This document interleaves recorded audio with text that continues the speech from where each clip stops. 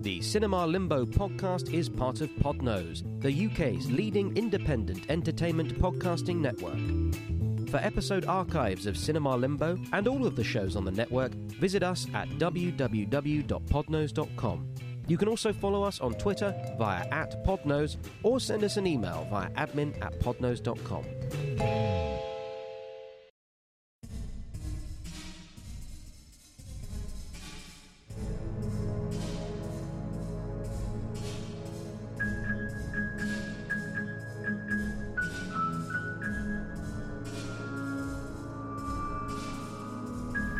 Hello.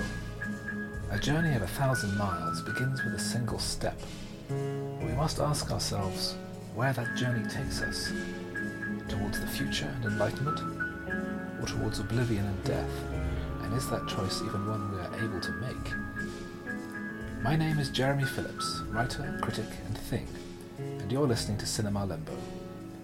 Tonight's film is the 2003 experimental drama Jerry, directed by Gus Van Sant, who co-writes with his actors Casey Affleck and Matt Damon. My guest is Chris Arnsby, and you join us in his frozen December study.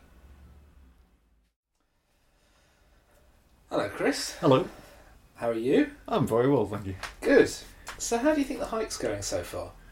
I think it's okay. I'm a bit worried about the lack of preparations and the weather, but apart from that, things are ticking over nicely. Nobody's died yet.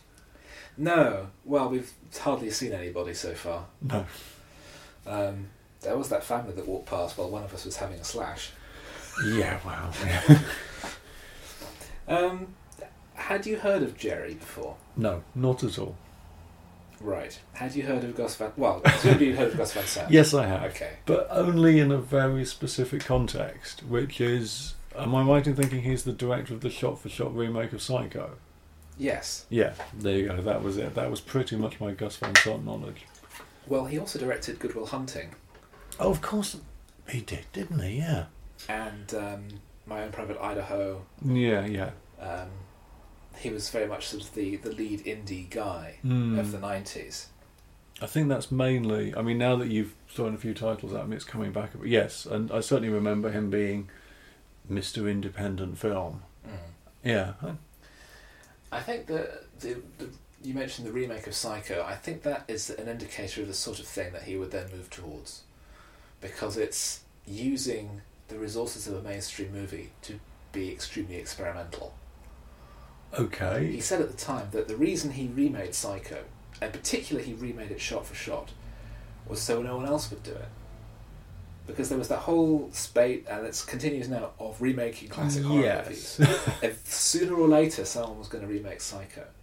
So he took the initiative and he did it, but he did it exactly the same as the original. I'm not sure. I don't know. I mean, who am I to doubt a legitimate Hollywood director? But I've got to admit, at the time, it seemed like such a bizarre idea. I thought that the twist was going to be that halfway through the film something radically different was going to happen, like they'd get to the shower scene and Janet Leigh would survive or something like that.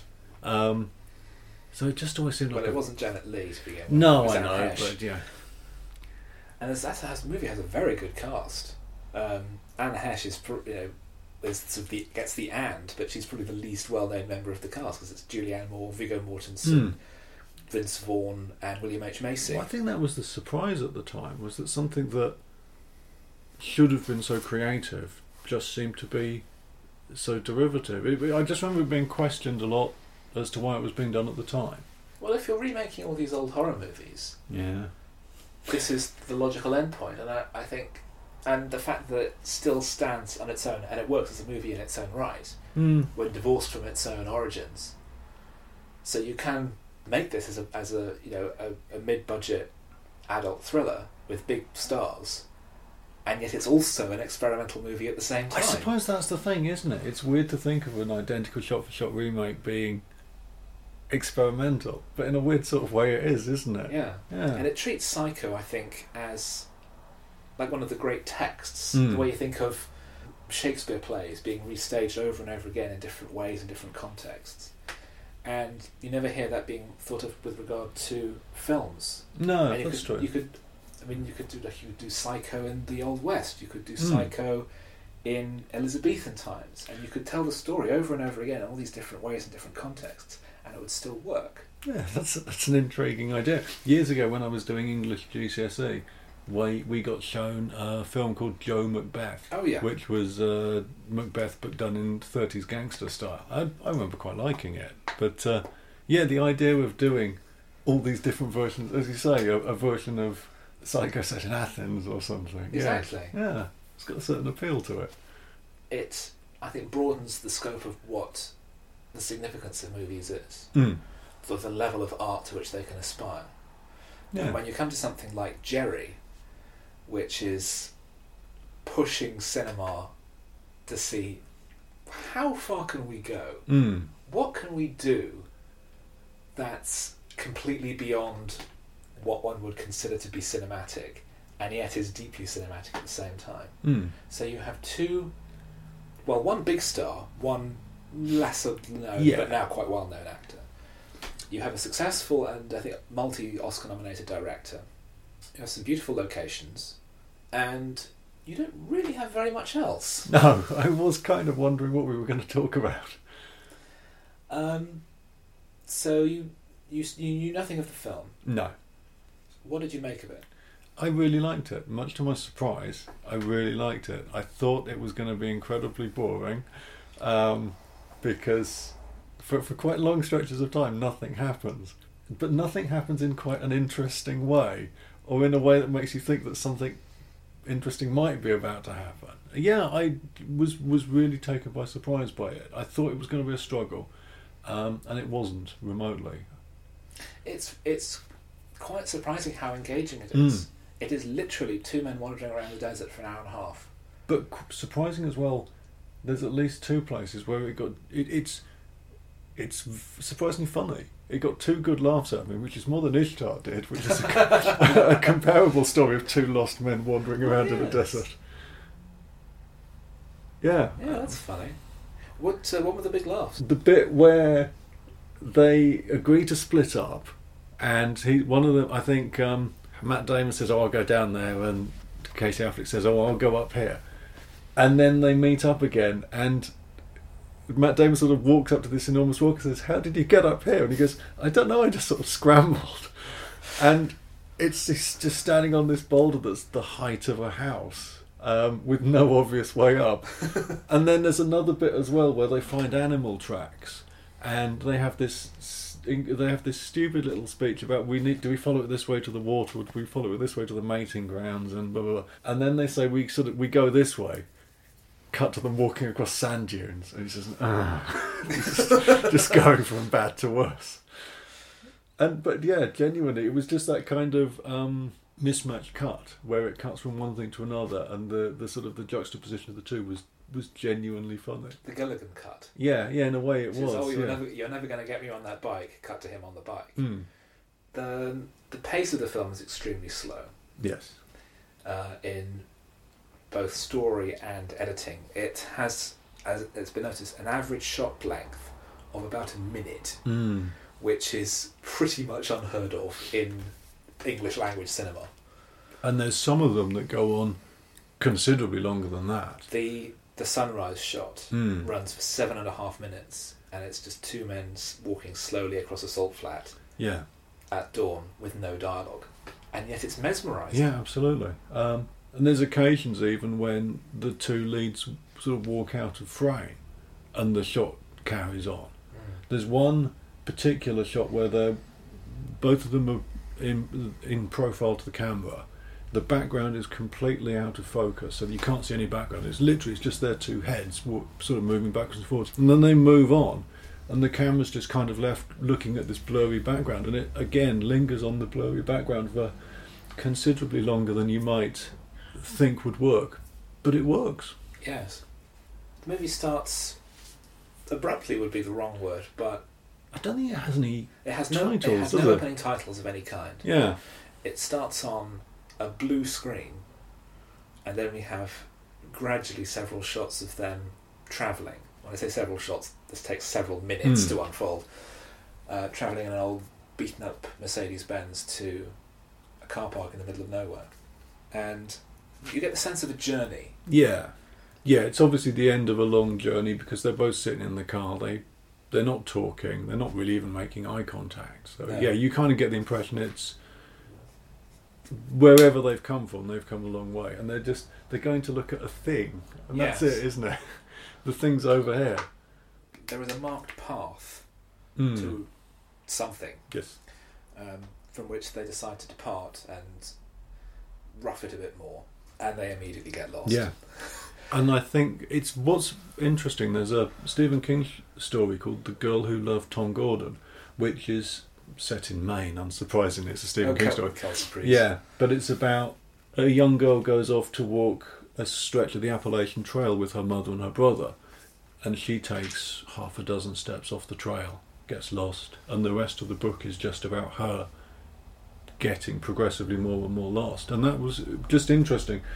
And living in the UK, I'm not used to the idea that you can pop outside and just get lost and die.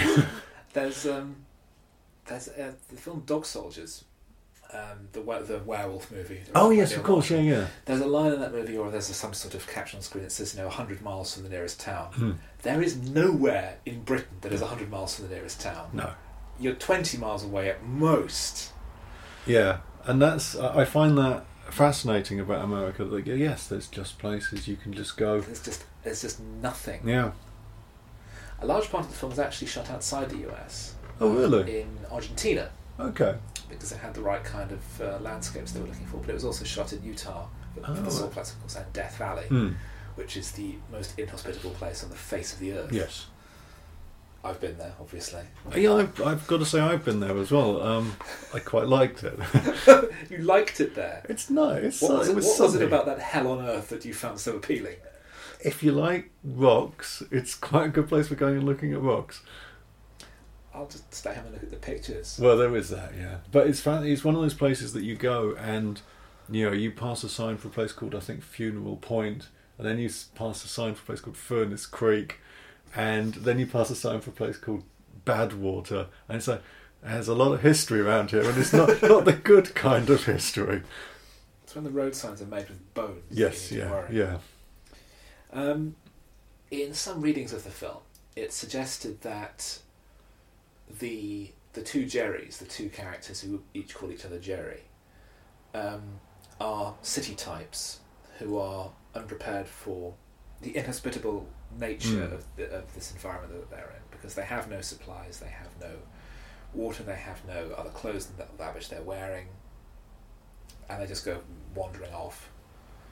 And they assume they'll be fine, as the Affleck Jerry says, Jerry Affleck, let's call it. Yeah. All roads lead to the thing. Yeah. No matter where we go, we'll get where we're going, and it's this ridiculous overconfidence that immediately gets them in trouble. It's just it is fascinating to have a film where you have no. Well, in the end, you don't even know the characters' names, do you? Because at one point I thought, okay, Casey Affleck is Joey, and then Matt Damon starts talking as if he starts talking about having Joey'd something up, and you think, okay, so you're Joey, and. Well, as far as we know, they're both called Jerry. They might be. But they also use the word Jerry as a verb to mean to screw up. And apparently that's something that Damon and the Affleck brothers did from their Boston days. That was just a bit of slang that had been picked up by Gus Van Sant when he was putting the script together. The script was written it was an outline by Van Sant, and then the dialogue was improvised by Damon and Affleck in cooperation with Van Sant. So it makes it feel very loose and very natural. Yeah. Which I think contrasts with the very formal nature of how it's filmed, that you then have these very loose performances, almost as though they're two sort of normal, ordinary meathead guys who've accidentally wandered into an art house film. Well, I mean, that's kind of what's so intriguing about it, is none of it's put together in a way that you'd expect. And I keep coming back to this thing that it's a lot funnier than you'd expect. The sequence when Casey Affleck is on top of the giant rock and he's talking about jumping off and Matt Damon's like, I'll just push some dust here. A dust? Was it dirt mattress? A dirt mattress. They come up with all these phrases and slang terms all the way through the movie. And he's really just putting together a pile of dust for him to land on. And then he goes and he piles some dust in his jumper and pours and makes a little heap that's indistinguishable from all the others. And they're going, oh, how does that look? And then actually jumps off the top. I spent most of this film expecting the next shot to be a pile of bleached bones. And particularly in that case, that's one of the most... I think it might be one of the most frightening stunts I've ever seen anyone do. I think there is a certain amount of digital trickery there. Okay, I wouldn't be surprised. Because it looks like there's been an edit. Yeah, possibly. I think maybe a crash mat or something like that has been masked out and the whole thing's been cut together quite neatly. But yeah, it's just the sight of him jumping from so far up onto the ground is worrying. Yeah, absolutely. And it made me wince. And I think the first time, when I realised he was actually just going to jump, rather than, say, scrambling back down, or here's a tip for you if you find yourself in the same situation, hang over the edge of the rock, because then at least the drop is 6 feet less than it would have been otherwise. Well, exactly, yes. But yeah, so I think the first time I realised it was coming, I shut my eyes and flinched, and actually had to go back and watch it again, because... Yeah, just aghast at the sort of the horror that's unfolding. Because there is this horrible sinking horror as you realise that these two have got no idea what they've let themselves in for. And there's a scene about 2/3 of the way through, isn't there, where they're kind of sketching a map in the dirt and going, well, we walked east and then we walked north. And I'm just at that point, I'm watching it going, too little, too late. They have no idea what direction they're going in. No. And the film itself has a weirdly timeless thing, because at one point it gets dark and they build a fire, and then you just kind of lose track of, is it day, is it night? Well, obviously it's not night because you can see, but you know what I mean? What day is it? How long have they been out there?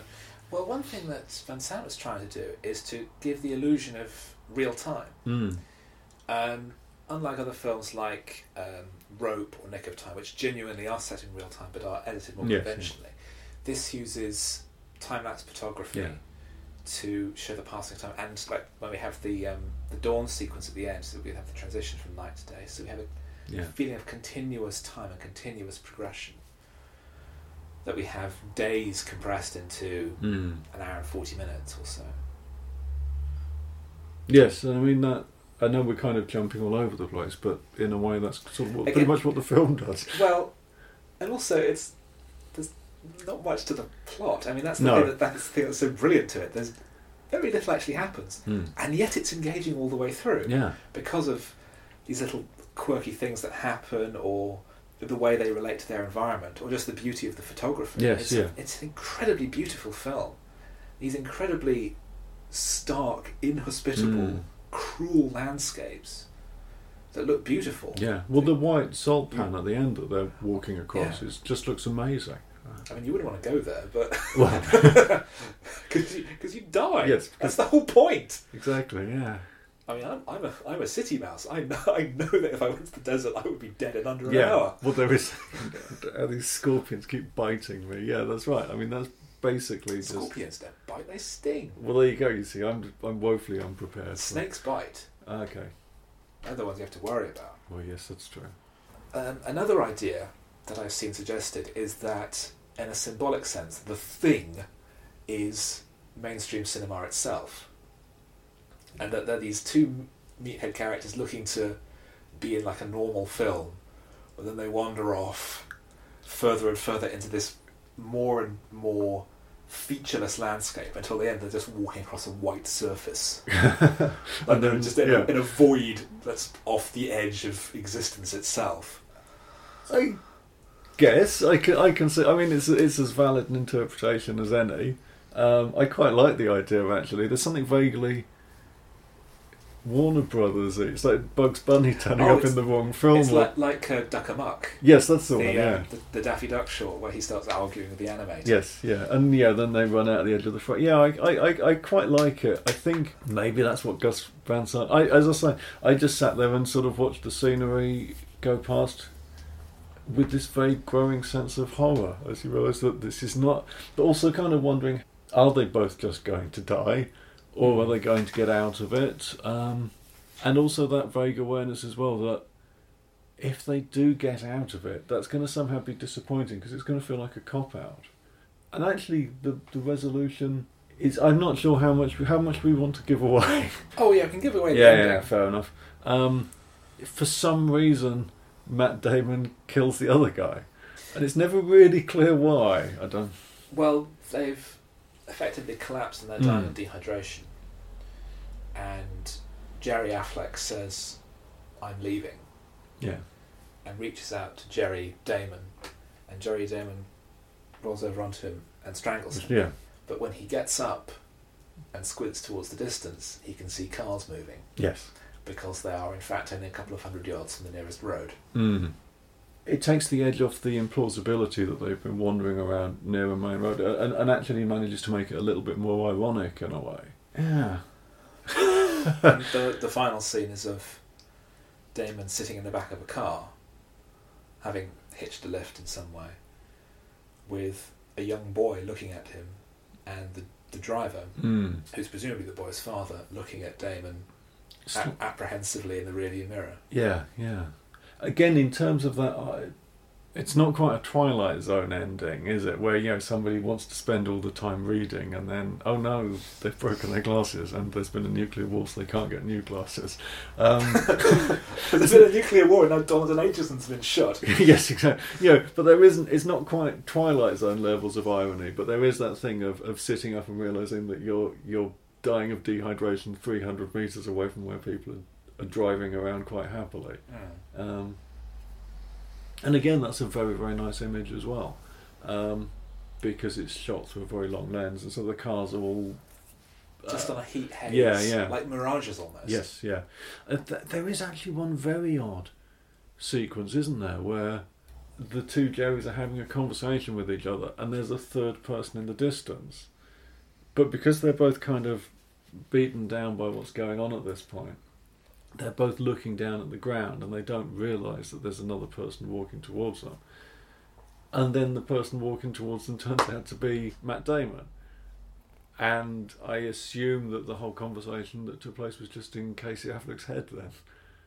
It does raise the question of, are there actually two people there? Well, yeah, that's true.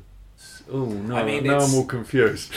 So, is there just one person wandering around in the desert? That would work if it was Matt Damon that was sitting there having the conversation, because at the end he's the one that kills Kate. It wouldn't... Or maybe that's maybe it's a Jacob's Ladder.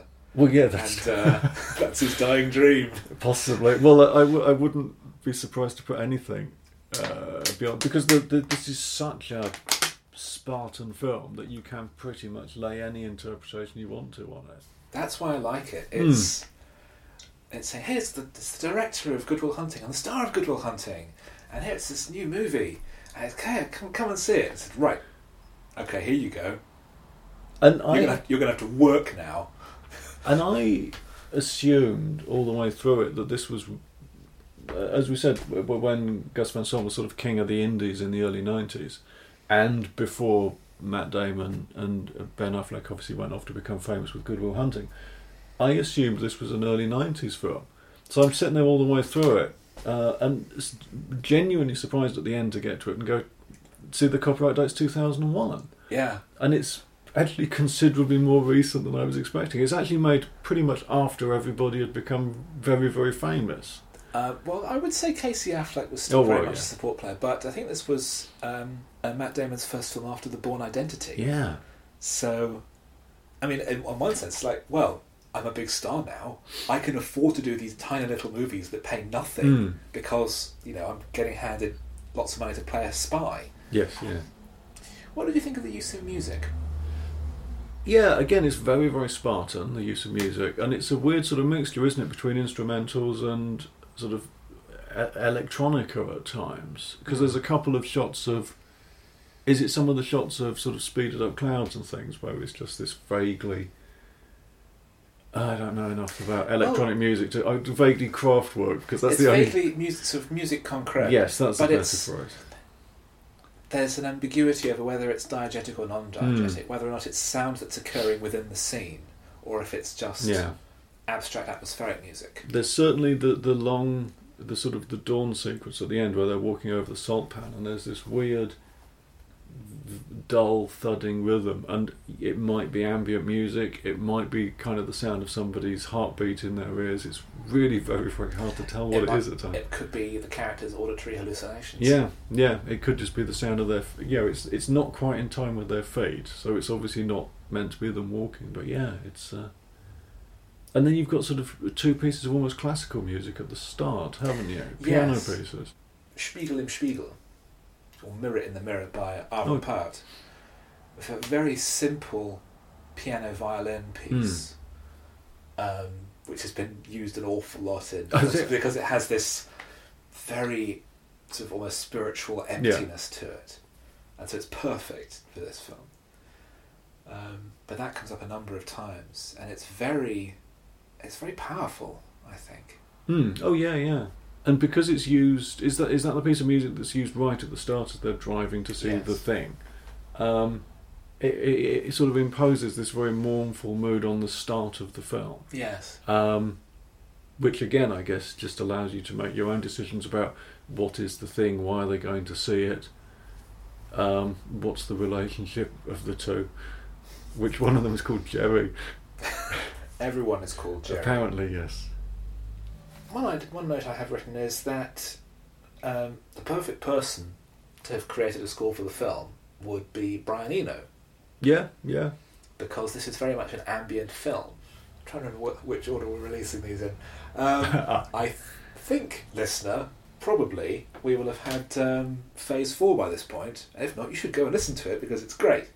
And we do talk... Anthony and I talked about Phase 4 being in some parts an ambient film, that you could watch it in an art gallery, or if you were, say, having a party in your home, people over for drinks or what have you, you could put this on television with the sound off, and it would just be like a moving painting. Just background images to have. Or you could even, in this case, have the sound on low, so there would be the murmur of dialogue and the occasional music, or the electronic sounds. And it seems that it might fit there better than perhaps in a multiplex or something like that. It would be interesting to know. I should go and look up readers' reviews on Rotten Tomatoes or something, just to see what people think of it. And of course, Psycho has been treated in that way as well. Has it? There was an adjusted version of Psycho that was retimed so that it runs for exactly 24 hours. Okay. And that was screened in a number of art galleries. Yeah, I can see that making sense. I don't know whether a longer soundtrack would kind of spoil Jerry, actually, because it's kind of the film that it doesn't need an ongoing musical score. Well, have you listened to much of Brian Eno's ambient music? Not a huge amount. I recommend it. It's very beautiful, but it's deliberately designed so that you can listen to it while you're not concentrating on it, and you could be doing other things. So it's perfect to listen to while you're working, for example. And it's just like a presence just somewhere behind you that's perhaps preferable to silence. Yeah. And of course it depends what the filmmaker wanted. Maybe they wanted they wanted natural or pseudo-natural sound. But maybe Eno was busy doing something else. Well, yeah, yes, quite possibly. Putting together another of his fun card games or something. They also... The two Jerrys use a lot of their own created language, which I thought was interesting. It made me think of child talk. Yes, yeah, in a way. Or again, it's kind of that. It implies a relationship of people that have grown up together and have just got their own shared language. Like crows nesting. Oh yes, that's it. Scout around. Scout about. Yeah, that's it.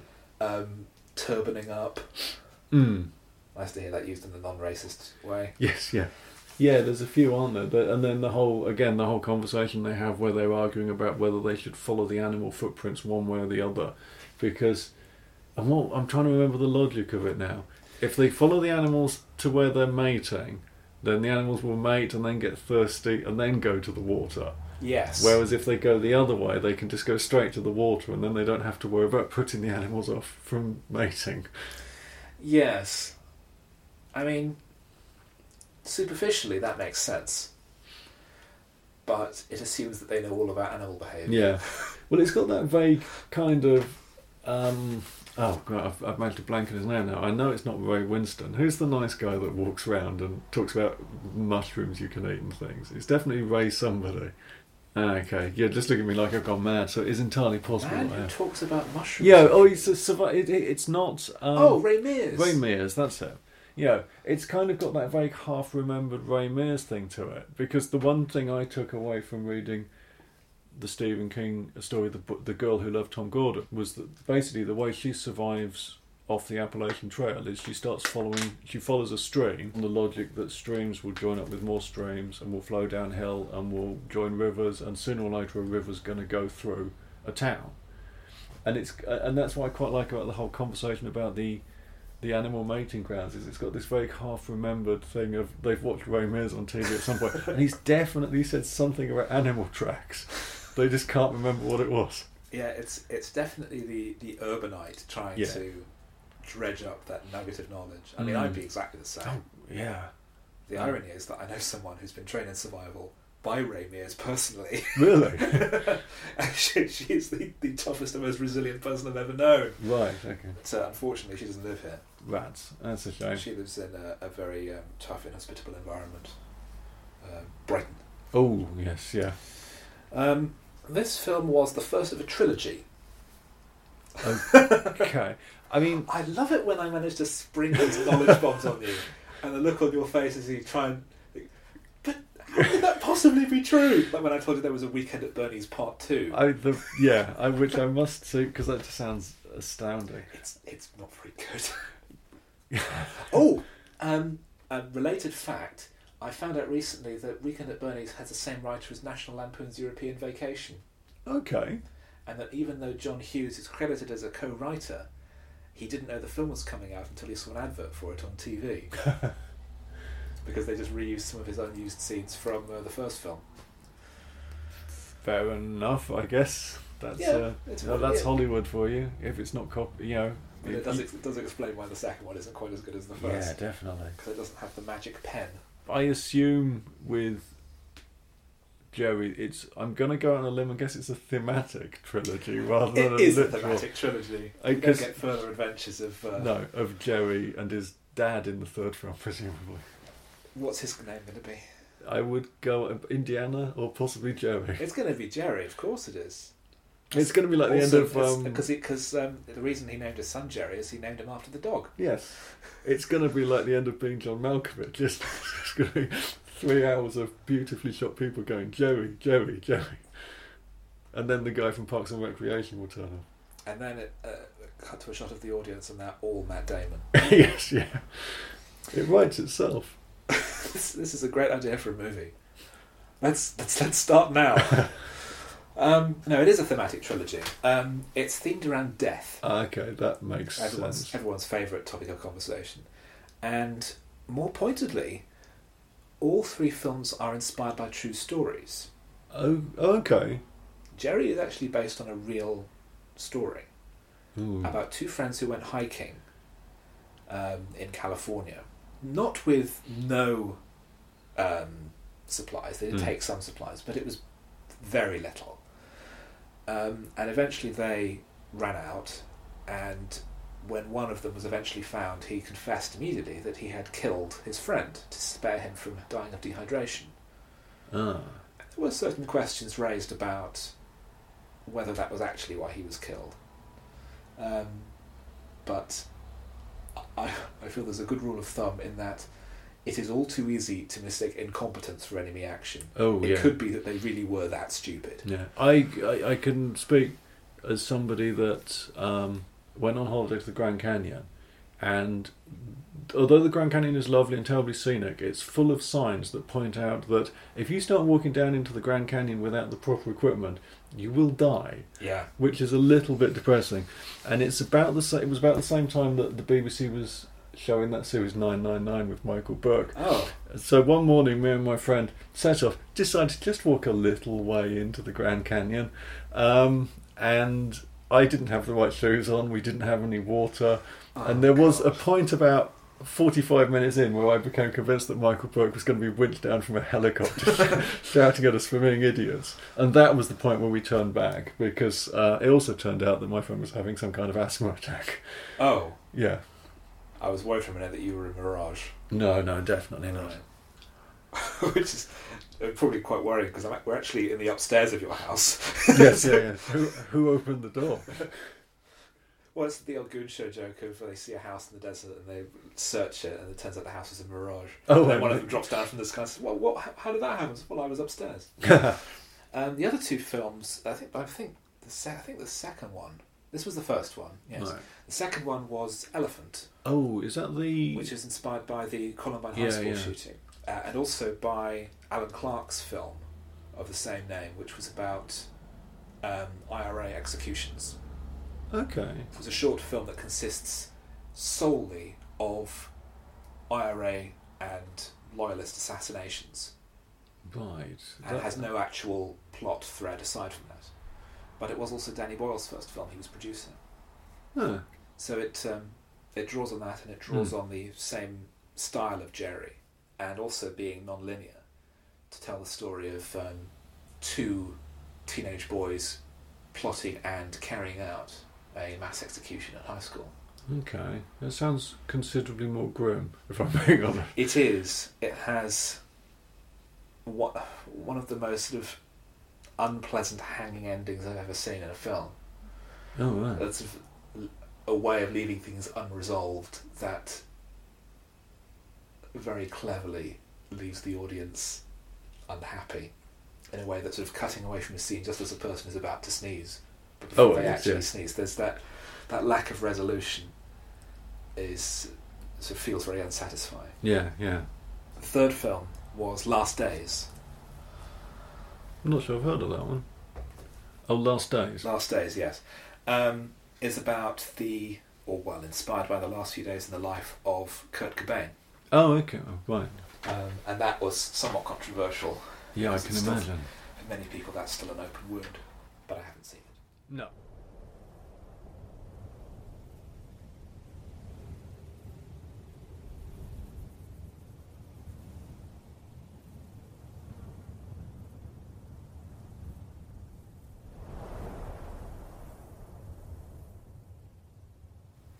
It's a very, very odd film in that I feel that I could speak for ages about how great it is without ever actually really having anything much of substance to say. It's just it really snuck up on me, and I was absolutely surprised at how engaged I was with it. Because in theory, if you said to me, "Hey, do you fancy watching a non-linear experimental film about two guys who died?" I'd probably pass. Well, it's not non-linear. I suppose but it might as well. Come on. No, that's true. Well, what do you want? They don't die at the start, do they? That would just. Well, or do they? Only one of them dies. This is true, yeah. I think one reason why it works well as part of a trilogy about death is that it does feel like they're walking further and further away from the world. Yes, and more towards death itself, as if it's almost a purposeful act. I mean, one could look for more symbolism at the fact that they're driving a Mercedes-Benz and that they go on a death march. Oh, obvious, yeah. That whole thing, and that on Affleck's shirt is what symbol? I couldn't tell you, to be honest. I saw it half a dozen times as I was watching the film. He's wearing it all the way through the movie. I know, yeah. And I remember the T-shirt with a shape on it, but it wouldn't necessarily stick in your mind. It's a yellow star. Oh, right. Oh, okay. Yeah, that could just be coincidence. That could just be the way that I'm reading it.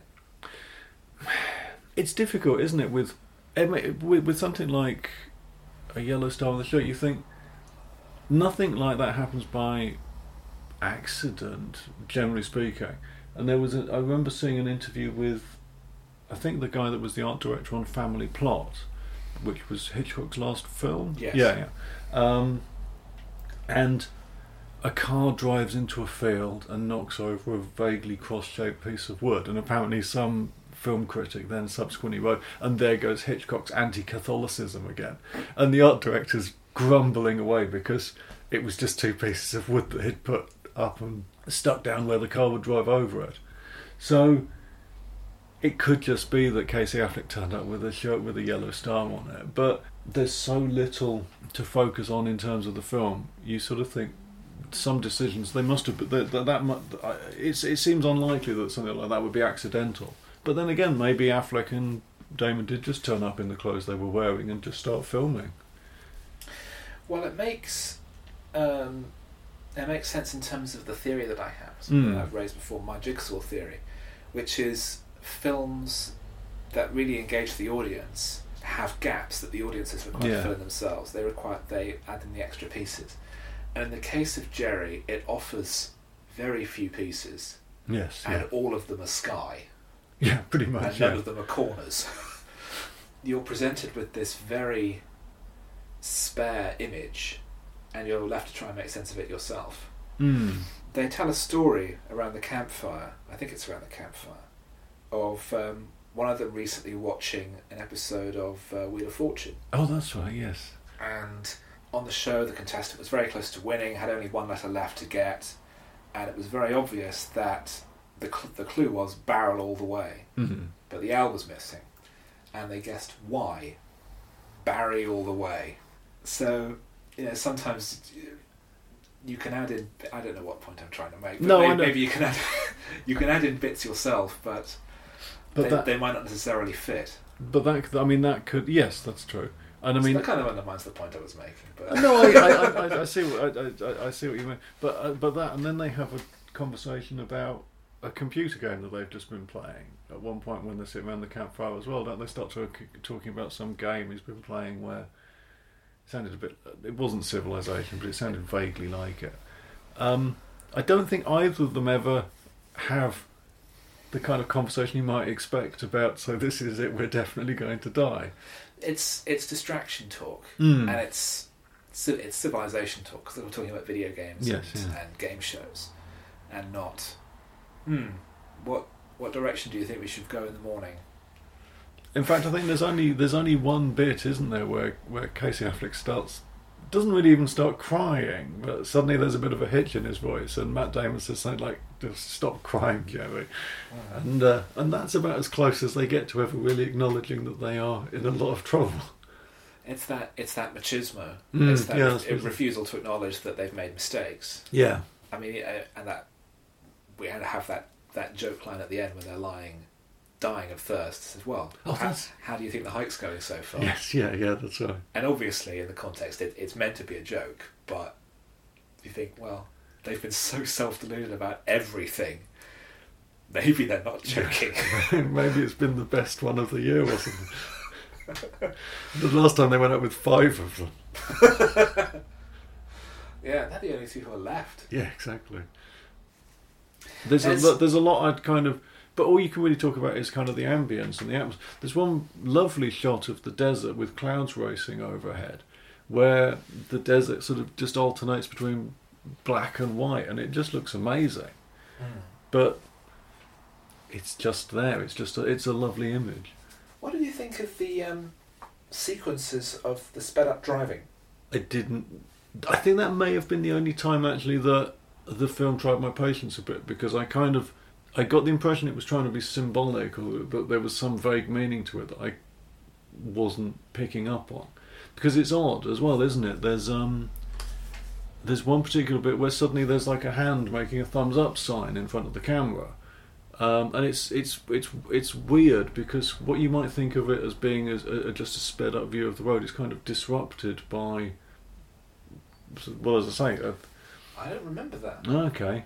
Maybe it's very quick. It sounds like a hitchhiker. No, literally, it's just if the camera's mounted in the back of the car, it's as if it's shot over the shoulders of Casey Affleck and Matt Damon as they're driving to wherever it is they're going, and it's almost as if the characters were messing around in the car in front of the camera and sort of sticking their thumbs up and making shapes in front of the camera. But apart from that, I didn't get that sequence. Well, neither did I. Oh, okay. I wouldn't worry. I was hoping you had some great theory that would turn the key and unlock the whole film. It's a break from the naturalism of the rest of the film. I'm not quite sure. The observational. Yeah, time. maybe that's it. Yeah.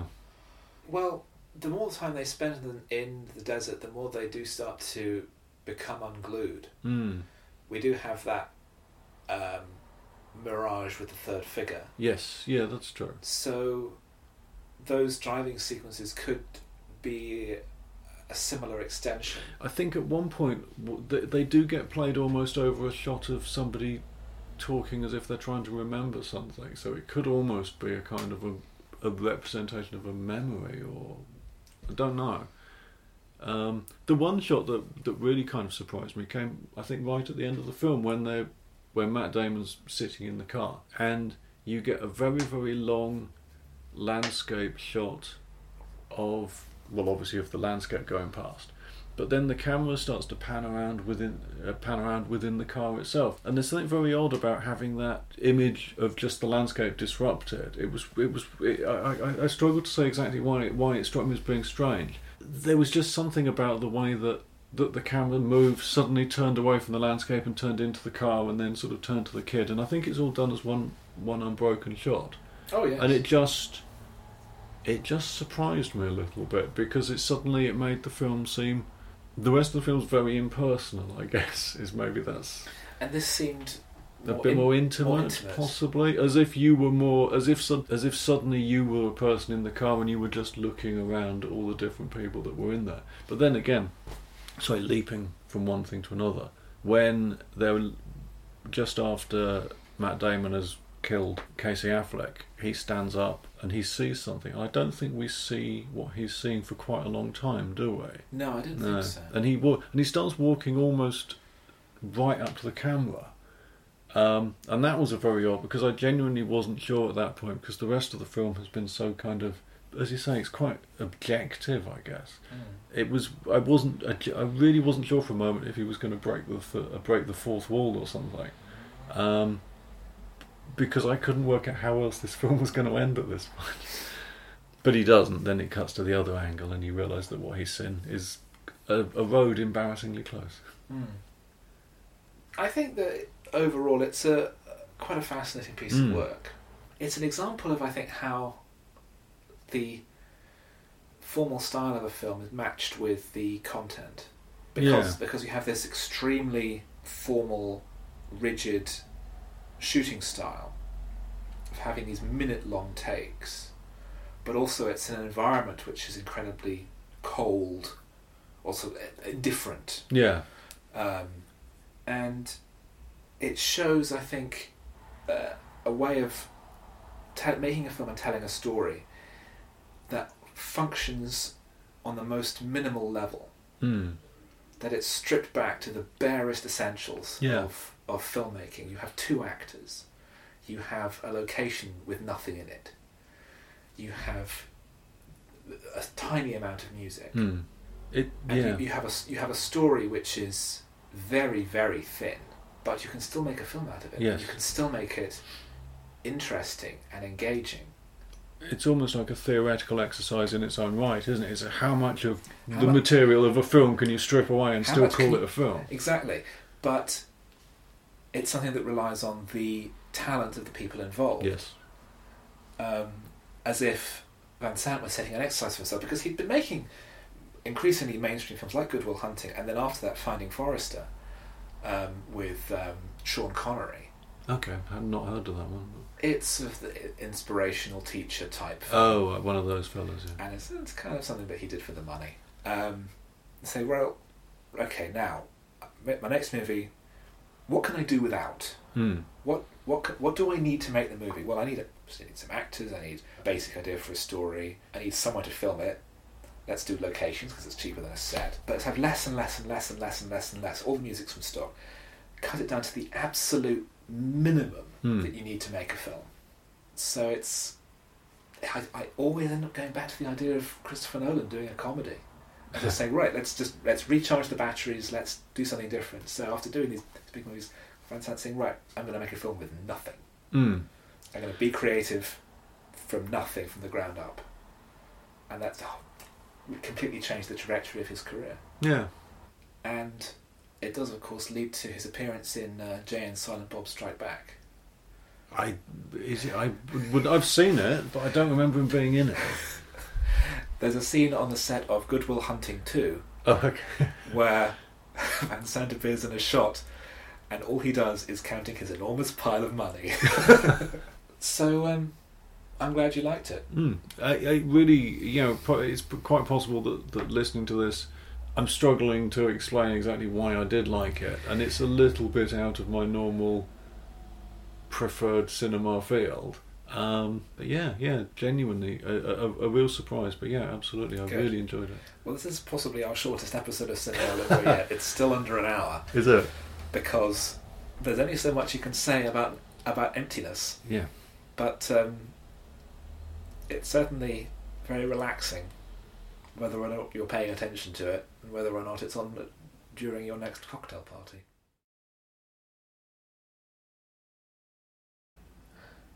Thanks to Chris for making time for this recording. Cinema Limbo is now on iTunes with over 40 episodes available, so please download, review and subscribe.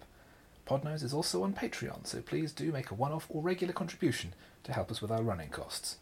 We're also on Twitter at cinema_limbo and in person at j_j_phillips with 2 L's. However, until next time, remember,